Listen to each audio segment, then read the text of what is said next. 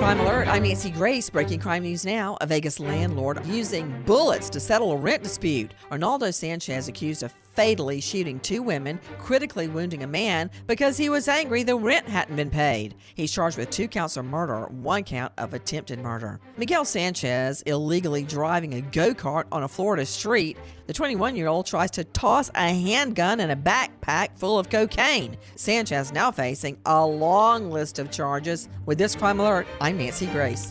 Oh, according to research, 82% of people remember radio ads. So, 82% of you listening will remember that this is an ad for ZipRecruiter. 82% of you will note that if you're hiring, ZipRecruiter finds qualified people for your job. In fact, 4 out of 5 employers who post on ZipRecruiter get a quality candidate within the first day. And 82% of you will remember that you can try ZipRecruiter for free. But you have to go to ZipRecruiter.com/free. Yes, free. Again, that's ZipRecruiter.com/free.